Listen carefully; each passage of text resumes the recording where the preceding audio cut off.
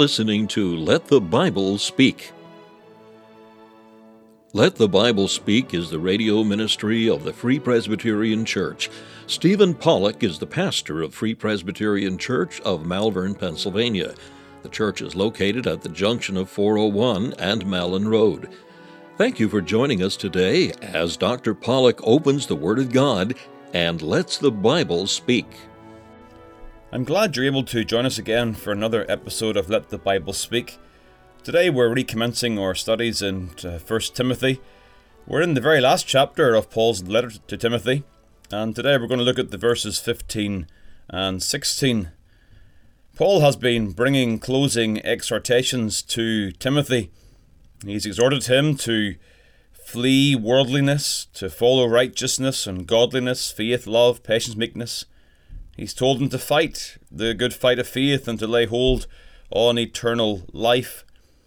And as Paul has given these exhortations to Timothy, so they have echoed down through the corridors of time to ourselves.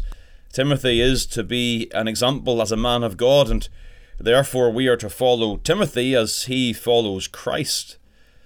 As Timothy is given this exhortation, Paul enforces the weight of the exhortation with a charge. Verse 13 says, I give thee charge in the sight of God. And part of that charge is a reflection on the certainty and the sovereignty of Christ's return. He is to keep the commandment without spot, unrebukable, until the appearing of our Lord Jesus Christ. And it is the contemplation of Christ's return that causes Paul to enter into a time of doxology, a time of praise. And so he says in verse number 15, which in his times he shall show, who is the blessed and only potentate, the King of kings and Lord of lords, who only hath immortality, dwelling in the light which no man can approach unto, whom no man hath seen, nor can see, to whom be honour and power everlasting. Amen. And it's these words of doxology that I want to consider today. With those words in our ears, let us pray and ask for God's help as we come to His Word today. Eternal God and Father, we are coming today to consider these words of praise and adoration that come from the Apostle. We ask, O Lord, that you will help us to consider them carefully. We pray, O Lord, that they would indeed encourage our hearts, that we'd have the right thoughts of Thee, our living God, and that we'd praise You and live for Your glory. In Jesus' precious name, Amen. So this portion of Scripture, I said, is Paul expressing praise unto God. He's thought about the return of Christ, and that Christ's return, all of the universe, all of creation will acknowledge Jesus Christ to be Lord of lords and King of kings. And as Paul has contemplated the certainty of Christ's return, so it has provoked praise in his soul. And that's the first thing I want to note with you today. It is the praise in this doxology. The term doxology is used to speak of an expression of praise to God. In our church we sing a doxology, praise God from whom all blessings flow. It's known as the doxology. The word doxology comes from the Greek word for glory. In other words, the words that we use in this form of praise are words that express the glory of God. And before going on, it is helpful to mark the point that this is what true worship is. True worship is exalting, expressing the glory of God. True worship is to speak of the glory of God. Too often, worship has degenerated into a man-centered experience. Worship becomes about how I feel, not about what I say or sing. The true Christian will feel tremendous joy when they reflect upon the Lord, but they will also know reverence and awe and humility. Worship may not always make us feel happy. There are times, particularly in the Psalms, when doxology and praise is offered to God, but it comes in the form of a lament. As the psalmist contemplates the glory of God, so he's very conscious of either his own sin, or he's conscious of the iniquity in the world around. And so considering the glory of God in worship may not always lead to the feeling of happiness, but it will lead to the feeling of true spiritual joy as we contemplate the glory of God. Worship, in its very essence, is the heart lifting up the worth of God. And in light of the worth of God, the soul of man then bows down before God. So in worship, our souls bow down and our hearts are lifting up the glory and the worth of God. Another challenge from this is the spontaneity of the doxology. It just appears as Paul considers a matter of truth. He flows into the praise of God. He did the same in chapter 1 in the verse 17. Now unto the King eternal, immortal, invisible, the only wise God, be honour and glory forever and ever. Amen. Paul has such a God-saturated life. His heart is so full of the Lord that when he contemplates the Lord, there is this overflow of praise to God. As he considers the Lord, he expresses that verbally. He says, listen to me, this is my God. Hear the glory of my God. Out of the heart the mouth speaks. A heart that adores God will then praise God. A heart that's informed from the Word will then praise God in a correct manner. And sadly, we cannot do this because we are not learned in who God is. And we're deficient, our hearts are deficient, our minds are deficient. And so, as we see the spontaneity of Paul's doxology, may it encourage us all to know our God and to live in close fellowship with our God, that our lives indeed would be God-centered and God-saturated. That's something regarding the praise of this doxology. Secondly, though, let's note the parts of the doxology. The words that Paul uses, who is the blessed and only potentate, the King of kings and Lord of lords, who only hath immortality, dwelling in the light which no man can approach unto, whom no man hath seen, nor can see, to whom be honour and power everlasting. Amen. And so there are certain parts in this doxology. Paul acknowledges God's supremacy, who only hath immortality. He is the only potentate. He alone is God. There are many false gods. It is within fallen humanity's nature to invent false gods, but there is only one true and living God. God made himself known to the nation of Israel. He did so through Moses. He called Moses to himself. And in the course of time, Moses was used of God to deliver the Israelites from the bondage they were experiencing in Egypt. Part of the purpose of God, as he delivered the people from Egypt, was that they might know the Lord. In Deuteronomy chapter 4, Moses explains to the people, and he says to them, Unto thee it was showed that thou mightest know that the Lord, he is God, there is none else beside him. They had the privilege of hearing the voice of God out of heaven.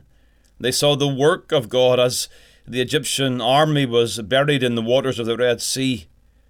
They saw the mighty power of God.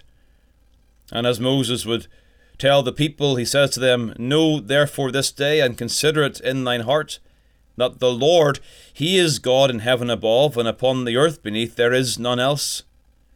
When Moses uses the term Lord, he's referring to Jehovah, the God who has shown himself to be the God of Abraham, Isaac, and Jacob, the God of Israel, the God of the Exodus. This is the one true God. This God that then is made known in the person of Jesus Christ, who came into the world showing us the Father. Solomon, back in the Old Testament, when he dedicates the temple, acknowledges the supremacy of God in similar language. In his prayer he says, Lord God of Israel, there is no God like thee, in heaven above or on earth beneath, who keepest covenant and mercy with thy servants that walk before thee with all their heart. There was always in the history of the people of God in the Old Testament the dilemma and the challenge of false gods. Joshua would tell the people when they enter the promised land, choose you this day whom you will serve. Later on in the days of Elijah, the people would halt between two opinions. And yet when God shows his power as Elijah's sacrifice is consumed, the people saw the sacrifice, they saw the fire fall from heaven, and they fall on their faces, and they said, the Lord, he is the God. The Lord, he is the God. God is the only potentate. He is the blessed God, happy and content in himself, the self-sufficient God. Jehovah, the great I Am, who is and was and never shall be. This is the blessed God, God in his singular supremacy. The second thing that Paul acknowledges is God's sovereignty. He is potentate, King of kings and Lord of lords. Simply, the God of the Bible, the one true and living God, is a God who rules. The very hearts of kings are in his hand. Every earthly ruler has power only as that power is granted them from God. Isaiah chapter 40 in the verse number 12 says, who hath measured the waters in the hollow of his hand, and meted out heaven with the span, and comprehended the dust of the earth in a measure, and weighed the mountains in scales, and the hills in a balance. And later on, Isaiah says, behold, the nations are as a drop of a bucket, and are counted as a small dust of the balance. Behold, he taketh up the isles as a very little thing. God is the God who brings princes to nothing. He maketh the judges of the earth as vanity. God's supremacy, God's sovereignty was noted in a particularly interesting account in the Old Testament. Nebuchadnezzar, the king of Babylon, had become very powerful in the world. His power had brought within his heart tremendous pride. And the king spoke in Daniel chapter 4, is not this great Babylon that I have built for the house of the kingdom by the might of my power and for the honour of my majesty? What arrogance and what pride Nebuchadnezzar showed. He thought he was King of kings and Lord of lords. But while the word was in the king's mouth, there fell a voice from heaven saying, O King Nebuchadnezzar, to thee it is spoken, the kingdom is departed from thee. God will not have a rival to his honour and to his glory. And so what follows in Daniel chapter 4 is how God humbles Nebuchadnezzar. I encourage you to read the portion. It is a fascinating display of how God is able to humble the heart of a proud and an arrogant king. And at the end of the days, Nebuchadnezzar gives his own testimony. He says, I, Nebuchadnezzar, lifted up mine eyes unto heaven, and mine understanding returned unto me, and I blessed the Most High, and I praised and honoured him that liveth for ever, whose dominion is an everlasting dominion, and his kingdom is from generation to generation. And all the inhabitants of the earth are reputed as nothing, and he doeth according to his will in the army of heaven, and among the inhabitants of the earth, and none can stay his hand, or say unto him, What doest thou? Nebuchadnezzar, being humbled, his own pride being addressed by the judgment of God, comes to acknowledge there is only one true God, whose dominion is an everlasting dominion. There's only one true God who is sovereign, who can do according to his will. That is what God does. None can stay his hand or say unto him, What doest thou? We live in times when we believe the rulers of this earth hold sway over our lives. Please remember, it is God who rules over the rulers of the earth. God is the only sovereign, the only potentate, the King of kings and Lord of lords. Paul then goes on to acknowledge God's immortality. He says, Who only hath immortality. God is the eternal God. He has no end and no beginning. He is the only self-existent one. All of us owe our existence to God, but God's existence is owed to nothing else or no one else. To Moses, God says, "I am that I am." All effects have a cause, and God is the ultimate cause. He is not an effect, but a cause of all effects. He is the eternal, indestructible God. He never weakens or runs out of power or grace. Every part of creation is dependent. God alone is self-sustaining. He hath immortality. He possesses immortality in his very being. And so, in grace, our immortality comes from God. We have that. Paul references that in the next letter to Timothy. But is now made manifest by the appearing of our Saviour, Jesus Christ, who hath abolished death and hath brought life and immortality to light through the gospel. O God, who hath immortality, brings immortality to those who trust in Christ, that we come through a glorious resurrection to spend eternity with the Father, and with the Son, and with the Spirit, enjoying fellowship with the triune God in the immortality of our new created lives. It is God who is our hope, that as we face death, there is hope in the God who hath immortality. We then see in the fourth place that Paul reflects upon God's unapproachability. He says, dwelling in the light which no man can approach unto. You consider what God says to Moses in Exodus chapter 33, "Thou canst not see my face, for there shall no man see me and live." God's unapproachability. And then finally, God's invisibility. God is spirit, as Paul says, "whom no man hath seen nor can see." This is a doxology that highlights so much of the doctrine of God. God's supremacy, his sovereignty, his immortality, his unapproachability, and his invisibility. And these things that are taught in the Word of God as God reveals himself to us. And so we've looked at the praise in this doxology, the parts of the doxology. And finally, let's contemplate the power out of this doxology. Because as Paul concludes his words of praise, he says, "To whom be honour and power everlasting. Amen." To God alone belongs all honour and power. The word power here speaks of God's dominion and God's reign. He alone has this right to rule over all. He who is the only potentate, the King of kings and Lord of lords, is the only one who suitably has the right to rule and to reign. Peter says, "To him be glory and dominion forever and ever." It is this concept of dominion and everlasting reign that Paul has in mind. Similarly, Jude says, "To the only wise God, our Saviour, be glory and majesty, dominion and power, both now and ever. Amen." This dominion is acknowledged by the saints in heaven. Revelation 1 verse 6, "To him be glory and dominion forever and ever." Every creature in heaven and on earth and under the earth, those in the sea and all, they will all acknowledge in the final day that blessing and honour and glory and power be unto him that sits upon the throne and unto the Lamb forever and ever. Heaven will be that occasion where all of creation praise the Lamb that was slain.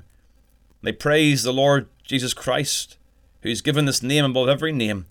They praise the triune God, Father, Son, and Holy Ghost, who alone is the only potentate, and who alone belongs honour and dominion and power everlasting. Glory does not belong to man, it belongs to God. This is the doxology that Paul presents to us as we approach the end of this letter. But such a knowledge of God should not be abstract. It should not be theoretical. It should be intensely practical. And so as I close today's broadcast, let me just make some concluding comments of application. To those of you listening who do not know the Lord, who do not know the Lord's grace. You are those who are unsaved and lost in this world. As we contemplate God, I must tell you, this is the God with whom you will have to do. This God is not imaginary. He is a self-disclosing, a real and true being. He is not a God of our imagination. He has manifest himself in history, the history recorded in the Word of God, that demonstrates God not as a force but as a personal being, altogether unlike us. He is immortal, we are mortal. He is supreme and sovereign, we are subject to him. He is unapproachable in his holiness, and we are filthy in our sin. If he would mark our iniquities, none can stand. But Christ Jesus came into the world. In John chapter 1, verse 18, it says, "No man hath seen God at any time. The only begotten Son, which is in the bosom of the Father, he hath declared him." You see, the gospel of Jesus Christ is about how the unapproachable God receives sinners. It's about how the immortal God dies. It's about how the sovereign God places himself under the rule of men like Pilate and Herod. Sinner, if you would see glory and life, then you must come to God in the person of Christ. God, to whom no man can approach, is a God that invites us to come to him, to fellowship with him, but not upon our own righteousness, not upon our own goodness, for we have nothing to offer God, but we are invited to come to God through the mediator, through the person of Jesus Christ. And through him, we then can come to know fellowship with God. It is our great hope that having been saved by grace, knowing our sins forgiven, that we will then enjoy the power and the dominion of God forever and ever. The joy of eternal life is offered to all of those who come to trust in Christ. And so, as you contemplate God today in this broadcast, I urge you, I ask you that you would give your lives to Christ, run from your sin, and find refuge in the Saviour. And so, that is the God with whom the sinner will have to do. But to those of you who know the Lord, there is words of challenge and comfort that comes in light of the character, the attributes of God. The sense of challenge comes to us afresh in the knowledge that God is alone worthy of our worship. We are to fall before him. That's the concept of worship, bowing before God. Worship is not trivial. It is not something we enter into casually.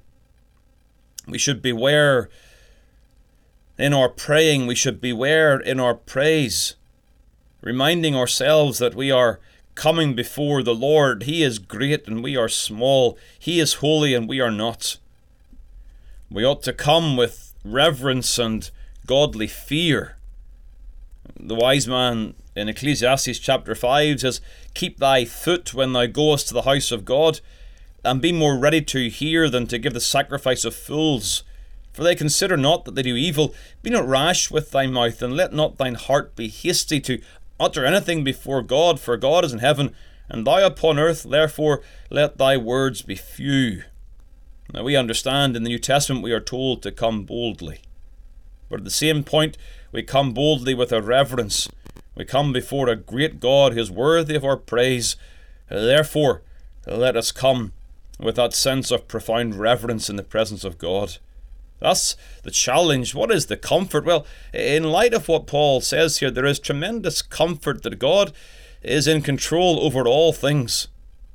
He is sovereign over the little matters of life and the great matters of the kingdoms of the world. There is great sorrow in the news. Every day we are confronted with news of chaos, accidents, disasters, the wicked reigning. And so the child of God can become discouraged. They can despair. We must remind ourselves again that God is the King of Kings and the Lord of Lords. He is the one to whom honour and power, dominion belongs. God is not out of control. God is at work. He's at work in the kingdoms of this world, and He's working His will out for His glory and for the good of His people. There was a time in the history of Israel, Jehoshaphat was the king in 2 Chronicles, and there was enemies that came against the people of God. And Jehoshaphat stands in the congregation, and he prays, and he says, O Lord God of our fathers, art not thou God in heaven, and rulest not thou over all the kingdoms of the heathen?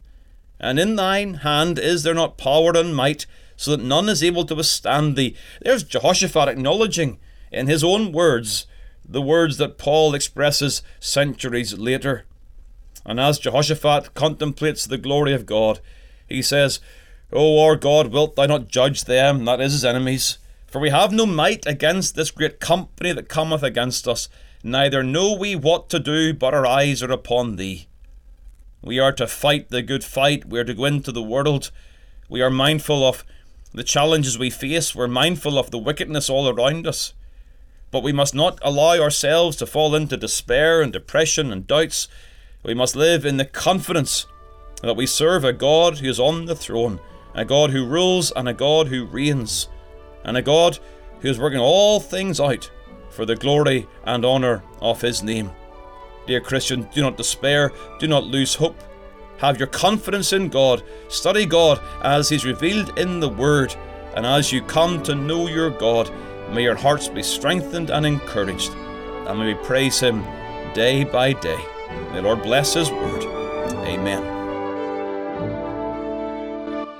Thank you for taking the time to listen to this episode of Let the Bible Speak from Malvern Free Presbyterian Church.